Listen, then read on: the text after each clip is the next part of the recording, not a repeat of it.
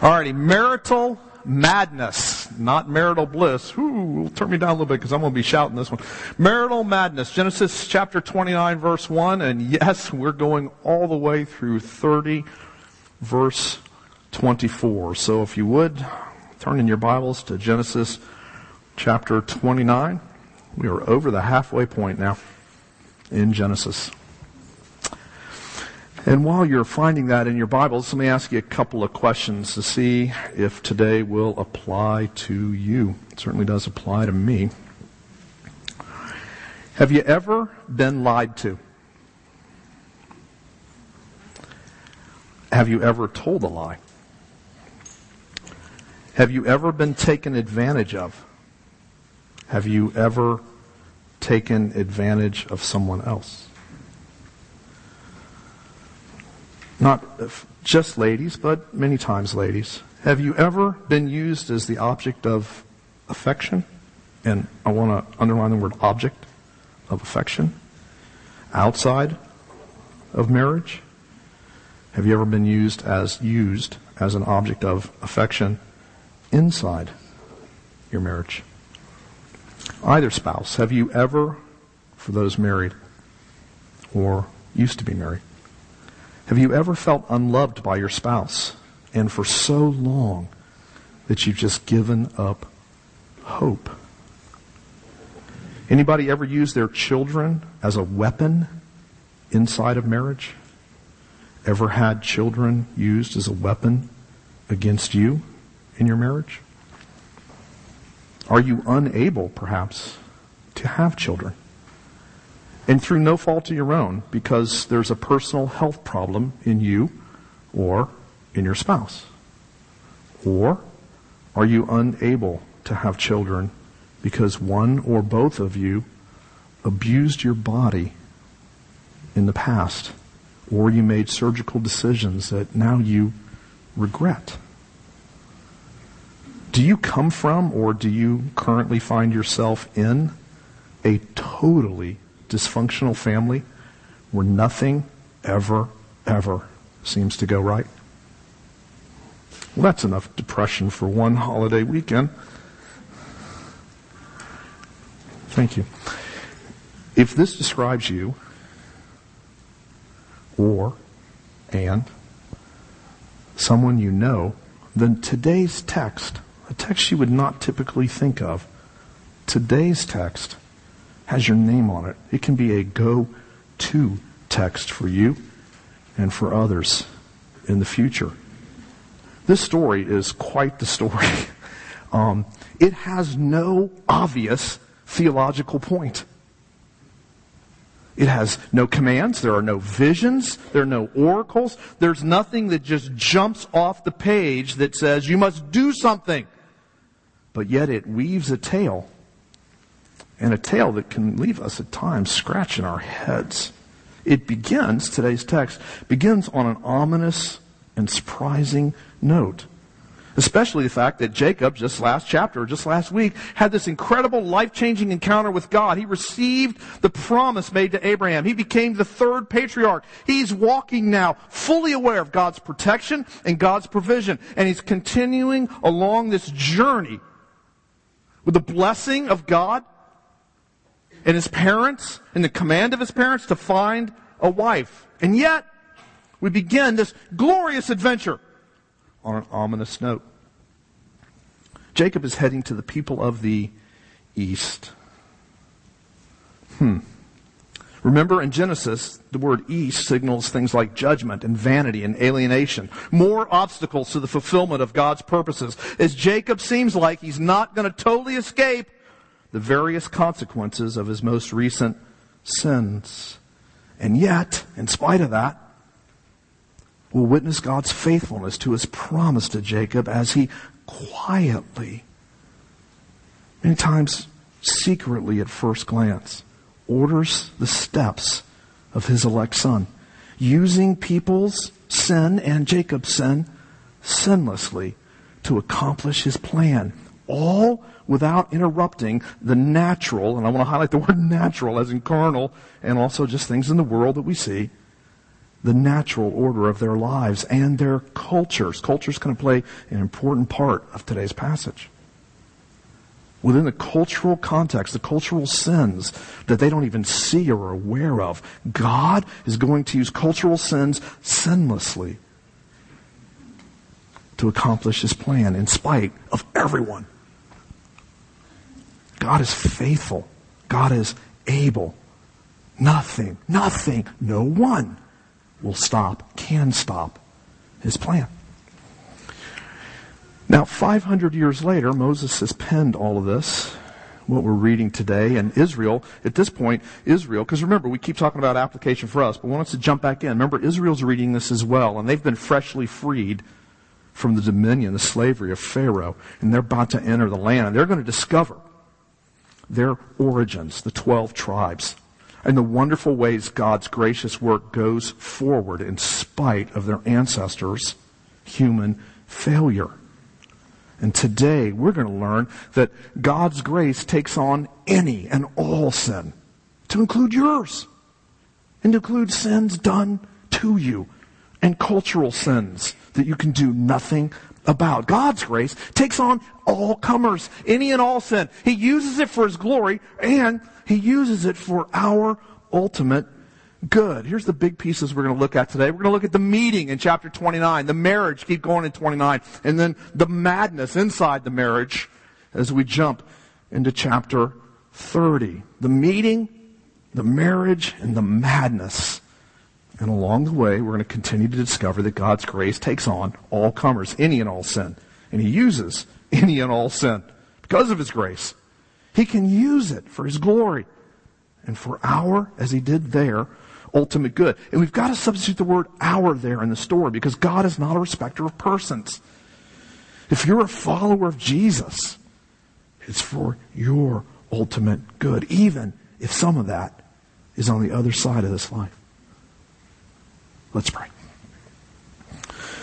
Well, Lord, help us. Those questions all apply to us. We've done all these things. We've had many of these things done to us.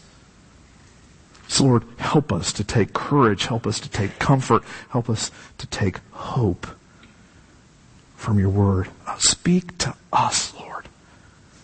Holy Spirit, bring alive the words of this text through the foolishness of my preaching and burn them into our hearts and our heads to bring us comfort and hope. And Lord, then to take the comfort we've received and the hope we've learned and experienced and give it away to others. Let us be part of this plan of redemption and salvation and its broad work to believers and unbelievers alike. In Jesus' name we pray. Amen. Well, let's jump to the meeting where we're going to learn, chapter 29, verse 1 through 20, where God guides us even when we're unaware of His guidance. God guides us even when we're unaware of His guidance. Let's look at the text together. I'm reading out of the ESV. Then Jacob went on his journey and came to the land of the people of the east. As he looked, he saw a well in the field, and behold, 3 flocks of sheep lying beside it. For out of that well the flocks were watered. The stone on the well's mouth was large. And when all the flocks were gathered here, the shepherds would roll the stone from the mouth of the well and water the sheep and put the stone back in its place over the mouth of the well. Jacob said to them, "My brothers, where do you come from?" And they said, "We're from Haran." He said, do you know Laban, the son of Nahor? They said, "We know him." And he said to them, "Is it well with him?" They said, "It's well. And see, Rachel, his daughter, is coming with the sheep." He said, "Behold, it is still high day. It's not the time for livestock to be gathered together. Water the sheep and go pasture them." But they said, "We cannot until all the flocks are gathered together and the stone is rolled from the mouth of the well. Then we water the sheep." While he was still speaking with them, Rachel came with her father's sheep, for she was a shepherdess. Now as soon as Jacob saw Rachel, the daughter of Laban, his mother's brother, and the sheep of Laban, his mother's brother, Jacob came near and rolled the stone from the well's mouth and watered the flock of Laban, his mother's brother. Then Jacob kissed Rachel and wept aloud. And Jacob told Rachel that he was her father's kinsman and that he was Rebekah's son. And she ran and told her father. And as soon as Laban heard the news about Jacob, his sister's son, he ran to meet him and embraced him and kissed him and brought him to his house. Jacob told Laban all these things. And Laban said to him, surely you are my bone and flesh. And he stayed with him a month. Then Laban said to Jacob, because you're my kinsman, should you therefore serve me for nothing? Tell me, what shall your wages be? Now Laban had 2 daughters. The name of the older was Leah, and the name of the younger was Rachel. Leah's eyes were weak, but Rachel was beautiful in form and appearance. Jacob loved Rachel. And he said, I will serve you 7 years for your younger daughter, Rachel. And Laban said, it's better that I give her to you than I should give her to any other man. Stay with me. So Jacob served 7 years for Rachel, and they seemed to him but a few days because of the love he had for her. Wow, sounds like this awesome romantic story, doesn't it? You can hear the violins or the full orchestra of the, Cecil B. DeMille film and all that kind of stuff. It's going to deteriorate quickly, but here we go. Jacob has continued his journey, probably on foot, actually. And it's been 3 weeks or so now since he had the dream where he's encountered God. So he's just approaching a month or more walking. And he comes across what for him is a very familiar sight. Multiple flocks, think many sheep. Multiple flocks of sheep waiting to be watered at a well. But at an unusual time and with an unusual lack of activity on the parts of these lazy shepherds. Remember, while Esau was the wild game hunter and a man of the field, Jacob was a shepherd and probably had primary responsibility managing Isaac's formidable flocks of domesticated animals to include sheep. So this is not new for Jacob. But while it's not new, he's not back home. He's hundreds and hundreds of miles away in a foreign country. Oh, it's one that speaks his language, but it has way different customs. Jacob is an alien. He is a foreigner. And he's like an ex-manager now faced in another country talking to a group of blue-collar workers. They ain't impressed. And he's alone. And he's in the middle of nowhere. So, with a cautious courtesy, he strikes up a conversation, and he discovers, to his amazement, remember, he wasn't writing this, he was experiencing it. He's just walking, and there's a flock, and he begins to chat with these blue-collar curt guys, and he discovers, to his utter amazement, that God has led him to the exact well at the exact time to meet his uncle's daughter. So he ventures a mild question, challenging their lack of working the flock properly. Maybe because he had concern for the sheep. Perhaps because if he got them working, he'd have a little alone time with Rachel. And he discovers that to water them before Rachel's arrival, the final flock, would violate custom and contract. And these concepts are going to play in the remainder of the story. He runs across custom and contract right away. So they're talking back and forth, and Rachel approaches, and Jacob, he just removes the stone. He breaks all convention. He removes the stone that's covering the well. He waters her flock first. And his long labor, because it's a well, it's a hole in the ground, and he's got to pull it out and water all this flock of sheep. His long labor is complete. His emotions now, as he continues to do it, are rising to a fevered pitch. He finally greets the girl with a little smooch on the cheek. Oh, it's an acceptable and customary greeting for a man to a man, different culture than us, and for a man for his daughter or a man for his wife, but it's over the top for a stranger or any man to greet a woman in that fashion. But maybe Rachel's going to give the boy some slack, or actually he's over 40, give the man some slack. Remember, he's walking in, and wells have played a prominent role in the life of his father and his grandfather. Remember, his mother was discovered at a well the very moment Abraham's servant prayed. And here comes Mom. And he's now aware the God who provided provision, promised provision, has provided for me. He is overwhelmed with emotion, joy, amazement, gratitude. In the middle of nowhere, after a month's march, God leads him to the exact spot, to the exact time that his uncles, of all people, his uncle's sheep will be watered. And what does he meet? A shepherd? No. A shepherdess? Yes. Any shepherdess? No. The one who's his cousin. Right away. Potential wife whom Mom and Dad sent me to find here. Jacob, the word there is the same word that was used for Esau when Esau found out Jacob stole his birthright. Jacob weeps loudly, but for a different reason. The girl runs to get her father with the news that his sister's son has arrived. You got to remember, we are rolling up on about 100. Remember, everybody lived longer. It was about almost 100 years ago that his sister left with a servant to go back to Abraham to marry. And now his sister's son, 100 years later, just so happened to show up. The younger son meets his youngest daughter. What a coincidence.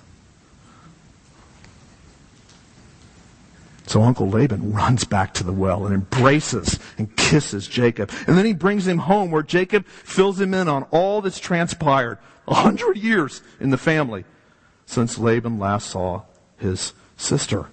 Man, it's still a great story. Enter the ominous music. What a contrast to the last time someone from that side of the family came looking for a wife along our relatives so they could avoid the foreign women and take our women to the foreign land. There's no camels this time.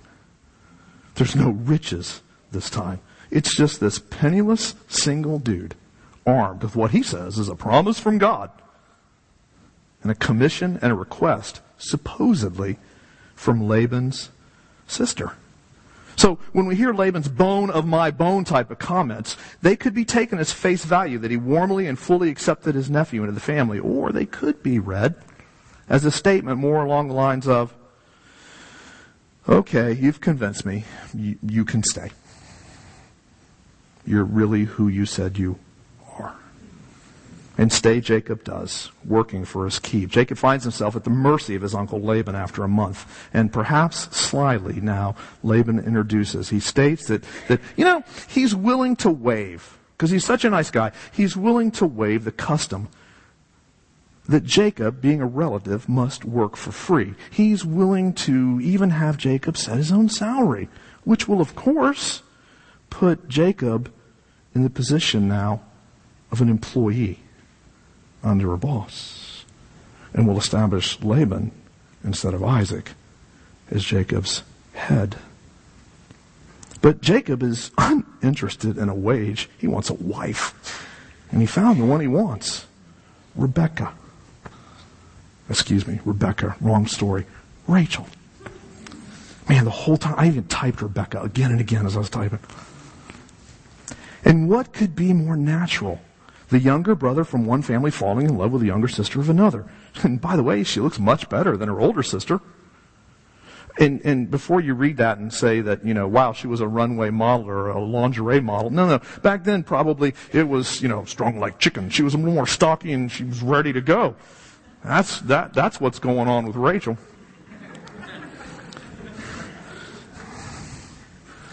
Shepherdess. Pick up sheep. Arm wrestle you for some wine. Beauty's in the eye of the cultural beholder. It's true. She looks better than her older sister, even though and unfortunately ESV does not do the best translation, which many other translations do a better job right now. She looks better than her older sister, even though eyes were prized in that culture. Even though her sister's eyes were tender and gentle and delicate and young-looking for her age, they were missing some fire and some spark. That's what those words translated means, that Rachel had. Leah looks good, but Rachel looks better. There's just one small problem. Jacob comes to the table empty-handed. He needs cash for the culture's mandated marriage contract. He has no bride price, no dowry to offer Dad. And dowry, by the way, was something that would serve as a family trust fund. In case the guy divorced his wife, she's got some money that the family held in trust, the bride price, the dowry. Or if he died, the widow could get the bride price. Well, no problem. He'll serve in lieu of a salary. And for the equivalent of nearly twice the expected cultural amount. Laban agrees. Duh. And the text fast forwards 7 years later, noting that 7 years of fast forward was just like a few days due to his intense love for her. God, quietly but clearly, has guided Jacob to the right spot at the right time. And we can learn that God's going to guide us too. He's no respecter of persons. He'll guide us too, even when we're unaware of His guidance. But we can also be sure that sometimes, along with this guidance, where He will guide us, is God will even use the sin of others to affect His will as part of His guidance in our lives. Let's check out the marriage when the music now goes away. The marriage, 29. Let's look at verse 21 together. Then Jacob said to Laban, "Give me my wife, that I may go into her, for my time is completed." So Laban gathered together all the people of the place and made a feast. But in the evening, he took his daughter Leah and brought her to Jacob. And he went into her. Laban gave his female servant Zilpah to his daughter Leah to be her servant. And in the morning, behold, it was Leah. And Jacob said to Laban, "What is this you have done to me? Did I not serve with you for Rachel? Why then have you deceived me?"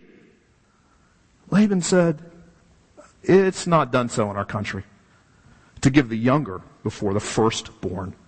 Complete the week of this one, and we will give you the other one in return for serving me another 7 years." Jacob did so and completed her week. Then Laban gave him his daughter Rachel to be his wife. Laban gave his female servant Bilhah to his daughter Rachel to be her servant. So Jacob went into Rachel also. And he loved Rachel more than Leah and served Laban for another 7 years. Jacob demands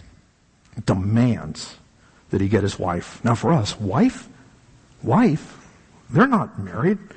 It looks like their betrothal was very similar to what you're going to be starting to read now in Luke as you're getting your family and yourself ready for Christmas.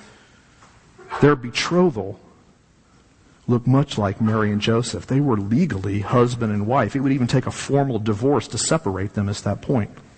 But the marriage had not been consummated yet. She's still chaste and living in her father's home. And it looks like Laban is dragging his feet again, just like he did with Abraham's servant.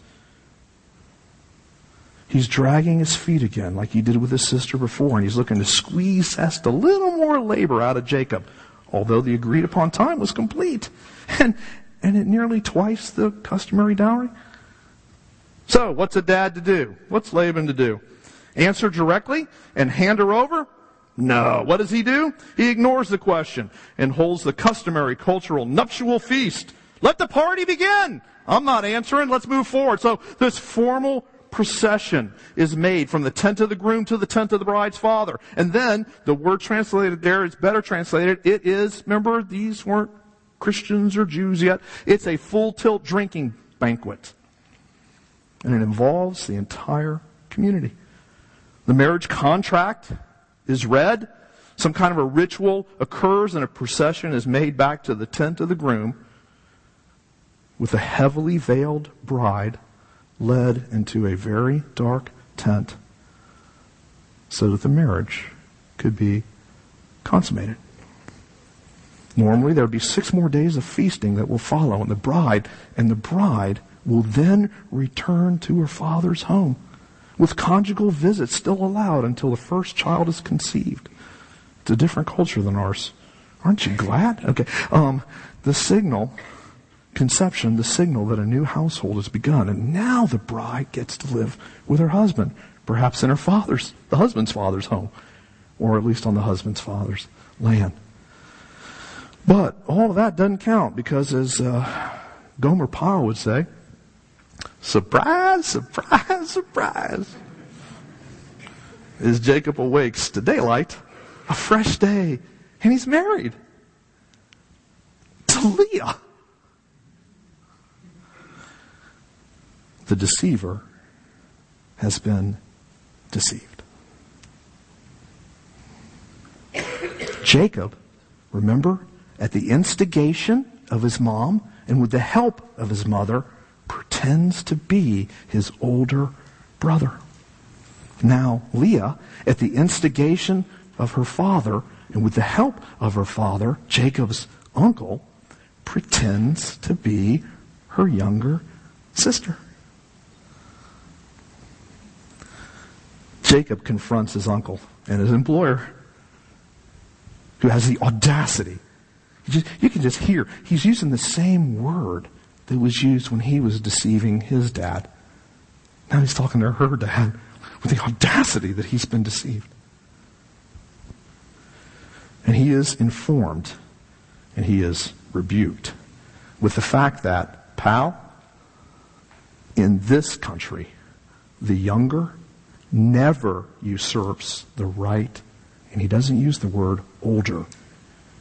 He uses the word firstborn. Ouch. So Laban, of course, would never marry off Rachel ahead of Leah. Duh. And Jacob is confronted. And Jacob has met his match.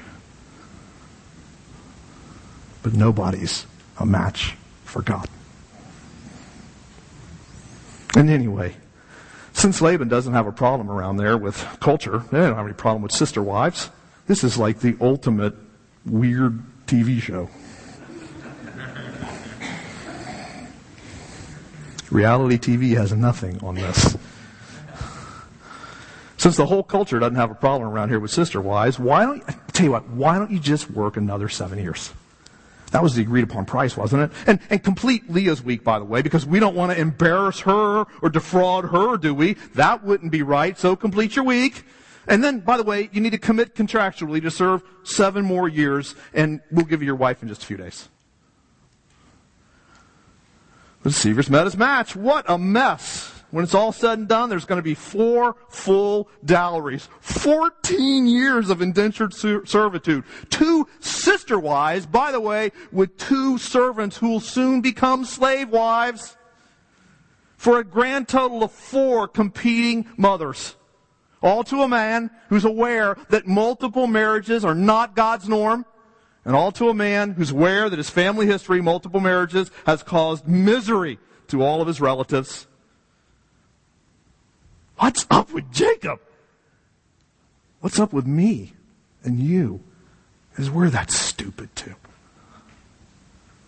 Looks like Jacob's still under the discipline of God, and yet, remember from last week, he's still within the blessing of God, and God, amazingly, will still continue to protect and provide for him even while he's under discipline.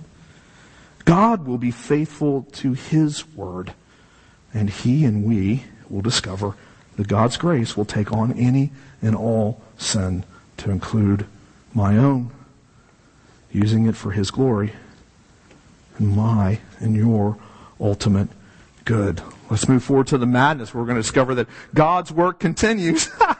Oh, do you see the theme?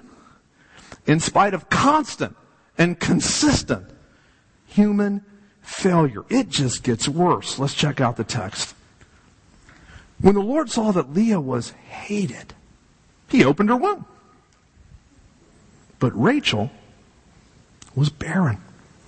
And Leah conceived and bore a son, and she called his name Reuben. For she said, because the Lord has looked upon my affliction, for now my husband will love me.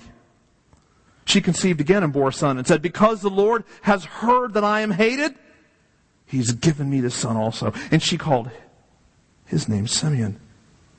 Again she conceived and bore a son, and said, now this time my husband will be attached to me, because I've borne him 3 sons. Therefore his name is called Levi. And she conceived again and bore a son, and said, this time I'll praise the Lord.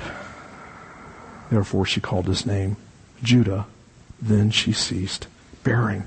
When Rachel saw that she bore Jacob no children, she envied her sister.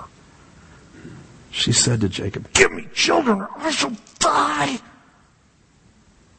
Jacob's anger was kindled against Rachel. He said, am I in the place of God, who's withheld from you the fruit of the womb?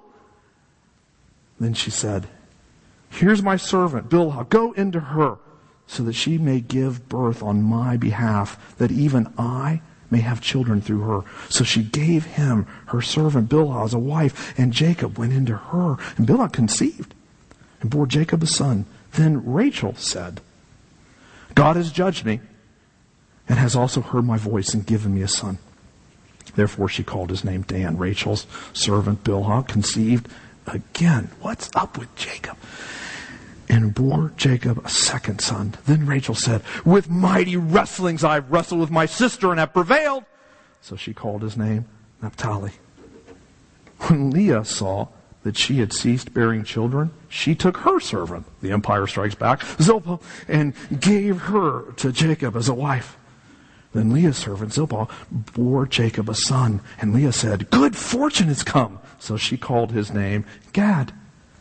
Leah's servant Zilpah bore Jacob a second son, and Leah said, happy am I, for women have called me happy. So she called his name Asher. In the days of the wheat harvest, Reuben went and found mandrakes in the field and brought them to his mother Leah. Then Rachel said to Leah, please give me some of your son's mandrakes. But she said to her, is it a small matter that you've taken away my husband? Would you take away my son's mandrakes also? Rachel said, then he may, it'll make sense as we examine it, then he may lie with you tonight in exchange for your son's mandrakes. When Jacob came in from the field in the evening, Leah went out to meet him and said, you must come in to me, for I've hired you with my son's mandrakes. So he lay with her that night, and God listened to Leah. I hope you hear that as an amazing statement in light of what we just read. And she conceived and bore Jacob a 5th son. Leah said, God has given me my wages because I gave my servant to my husband. So she called his name Issachar. And Leah conceived again, and she bore Jacob a 6th son. Then Leah said, God has endowed me with a good endowment. Now my husband will honor me because I borne him 6 sons. So she called his name Zebulun. Afterwards she bore a daughter and called her name Dinah. Then God remembered Rachel. And God listened to her and opened her womb. She conceived and bore a son and said, God has taken away my reproach. And she called his name Joseph, saying, may the Lord add to me another son. Oh my goodness. I mean, can you see God works?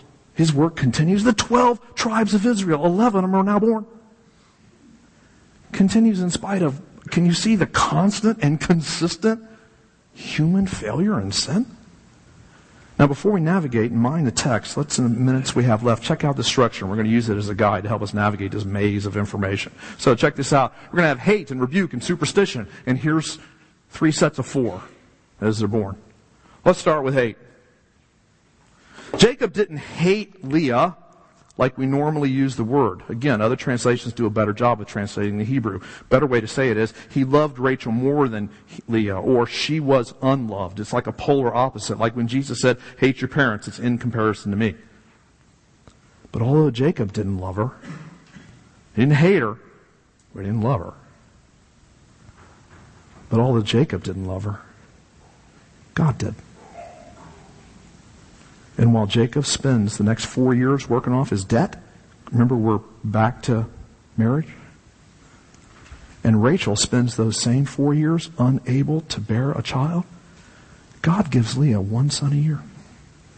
And she names them like all the other kids in this story are named. Can you imagine if you were named your name? Oh, what are we going to name our baby? Let's do something about we're blessed. No. What if what you just decided to name your kids were just reminders of strife in your marriage and in your extended family? And that's what the 12 tribes of Israel were named after. Strife, failure, the fall.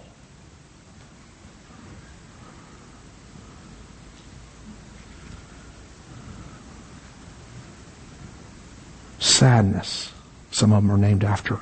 Some of them are named after gloating. Reuben's meaning reflects the sound of his name. It's both a lament and a wish, affliction and a hope from a forlorn mother and bride that her husband maybe will love me because I've borne him a son. Swing and a miss. Simeon. God, she names him. God hears the cry of his people in need. She needed love, and God heard her cry. And she hopes Jacob will hear it too. But he doesn't. Here comes Levi.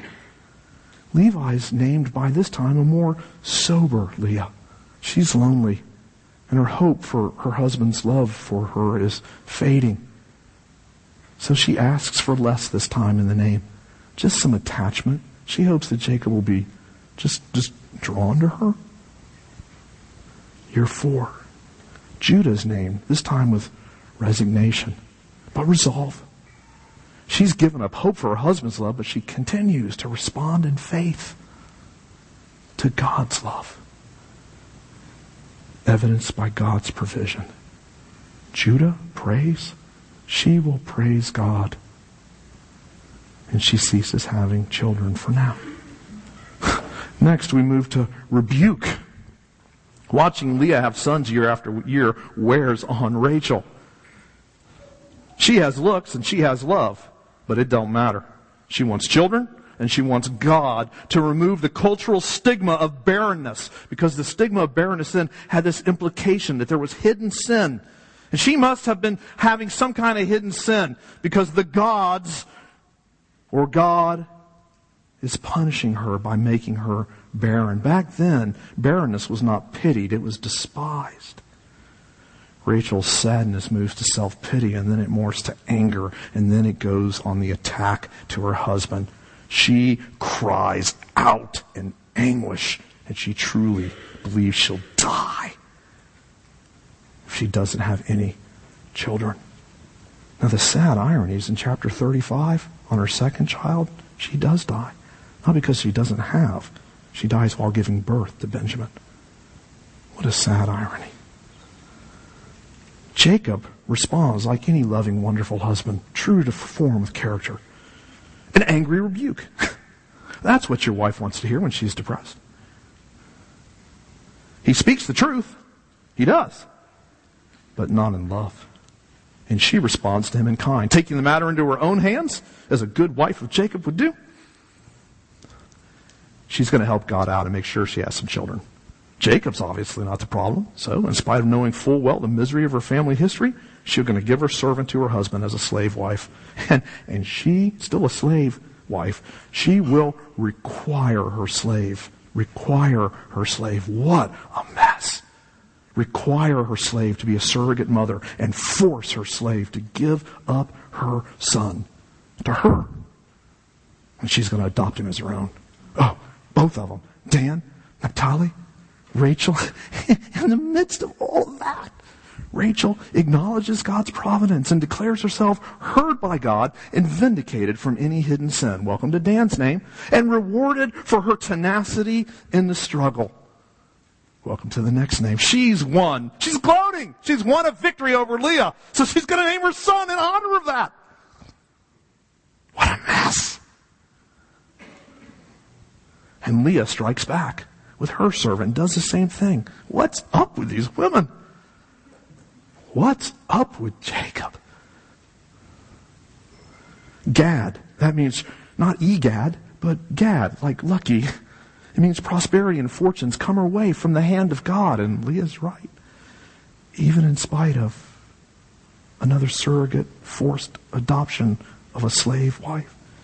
Asher, she says she's a happy mom and all women will deem her fortunate because of her happy, wonderful lot in life. And just when you think the madness couldn't get any worse, oh no, enter superstition from the culture. Yep, it's harvest time in the land, and wheat and mandrakes are both in season. Mandrakes were used by that culture in fertility rites. It was thought to be an aphrodisiac. And to our story, was a cure for barrenness. So let's bag God and go for superstition. Rachel spots the mandrakes. She's barren. And she asks for him.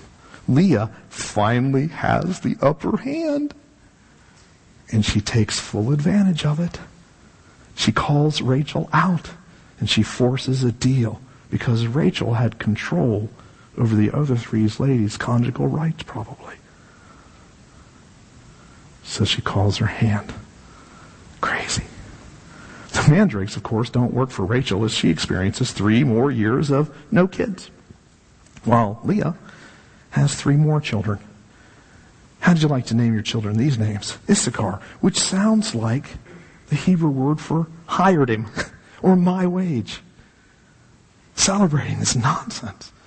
But it serves to denigrate Rachel. You. I'm naming my kid after what just happened. Zebulun's name suggests Leah's endowment. Finally, she's got a great dowry, a valuable gift. And she still hopes, after all these years, that her husband at least will honor her. I mean, it is the 6th son she's born. And then Dinah. Although her name means vindication, just like Reuben's. The text does not mention it. She's not a tribal head, and she's going to round out the number to 7, the number of completion for them. But really, her name, like many other times we find in Genesis, it's a hint, it's a foreshadowing that she's about to play a prominent place in the next story or two.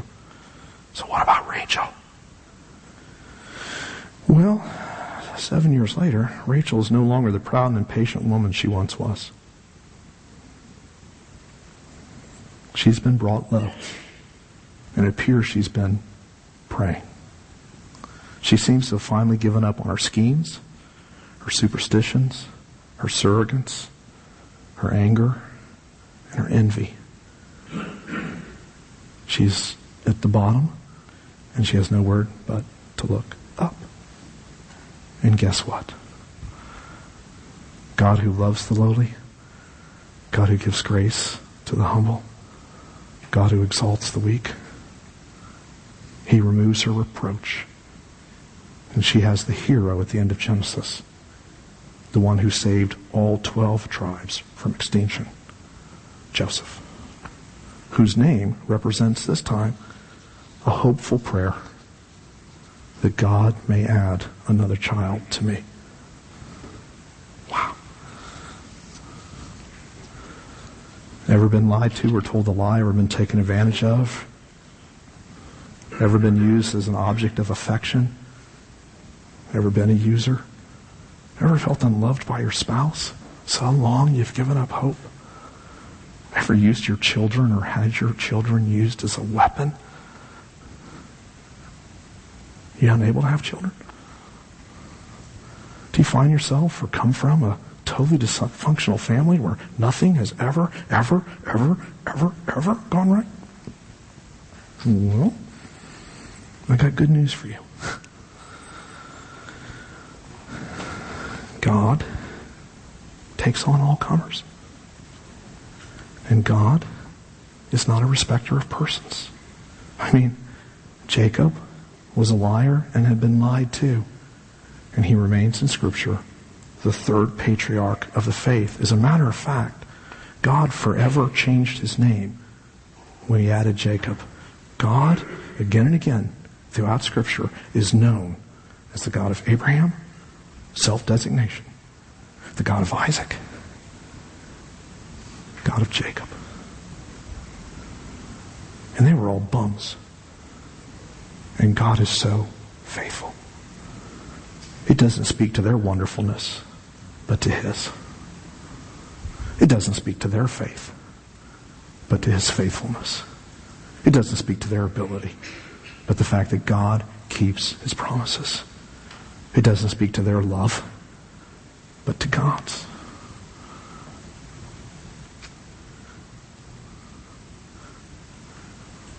Yes, he was taken advantage of. He had 20 years. He had 4 wives. And he was an idiot all along the way. The God of Jacob, who suffered discipline inside the promises of Abraham. And God did take him back home to the promised land. And He never did leave him, and He never did forsake him, and He always did protect him, and He always provided everything He promised.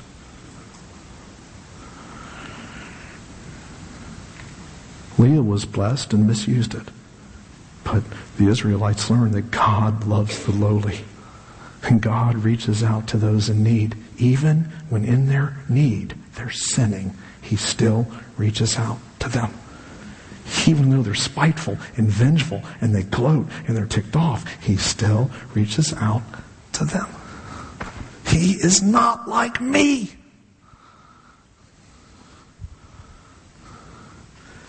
And He humbles Rachel. She's got it all. Looks and love. But she takes her looks and her love, and she uses it selfishly. And she goes for superstition, and she tries to make things happen her own way because she's craving for something that only God can give. And about the time she finally goes, I'm going to die, it gets worse before it gets better. And God preserves her. And she doesn't die. And she makes it through her depression. And she comes to an end of herself. After going the route of superstition and stupidity, God still doesn't give up on her. And when she gives up on her, God's there. Never leaving, never forsaking. This time the prodigal girl came home. And there he was. It's funny. The names of the heads of the 12 tribes, they reflect tension. And yet, Joseph is the savior of all 12. And you who come from a dysfunctional family, or in the middle of one, you realize that 2 of these names are responsible for your savior. Do you realize that out of an unwanted marriage, polygamy that was forced deceptively, do you realize from someone he didn't even love and care for and just serviced the unit and was bought by her? Someone who is having faith and being disregarded even while she's having faith towards God. She's not getting what she keeps crying out for, even in her children's name, some token of affection from her husband. But God is still loving her. And you know what? We have no idea how she went to her grave. But you know what? When you meet her in heaven, she's the mother of Levi. You know, Aaron and Moses. The Levites. The priesthood. And she's the mother of Judah. The one she resigns herself. I'll never get love from my husband, so I'll praise the Lord and call him. Oh, that's where King David and Jesus came from. Her life stunk. I bet she's okay in heaven.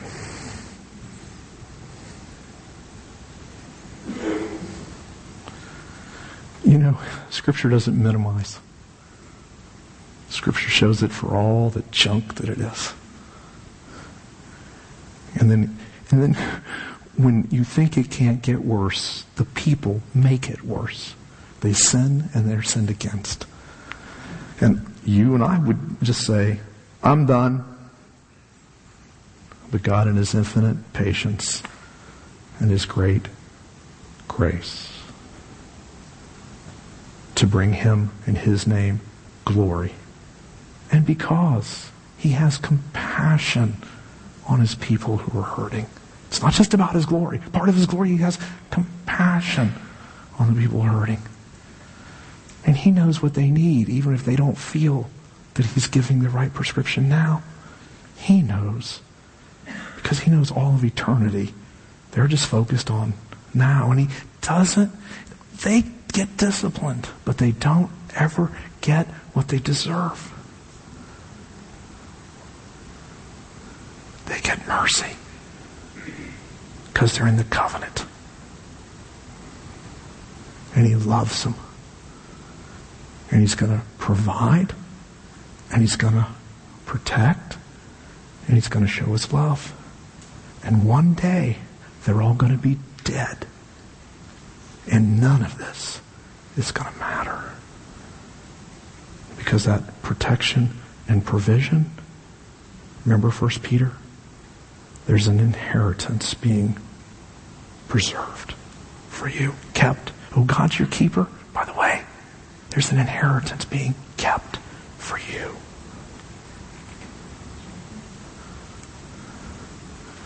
God's grace takes on all comers. Sins against you, sins you do. We took communion today. We celebrated the reason we're sitting here. Sins have been washed away. And by the way, you've been reconciled. You're in the fam. He's going to provide and protect in the middle of a fallen world, much of which we create for ourselves. He's greater than whatever you do. Let's pray.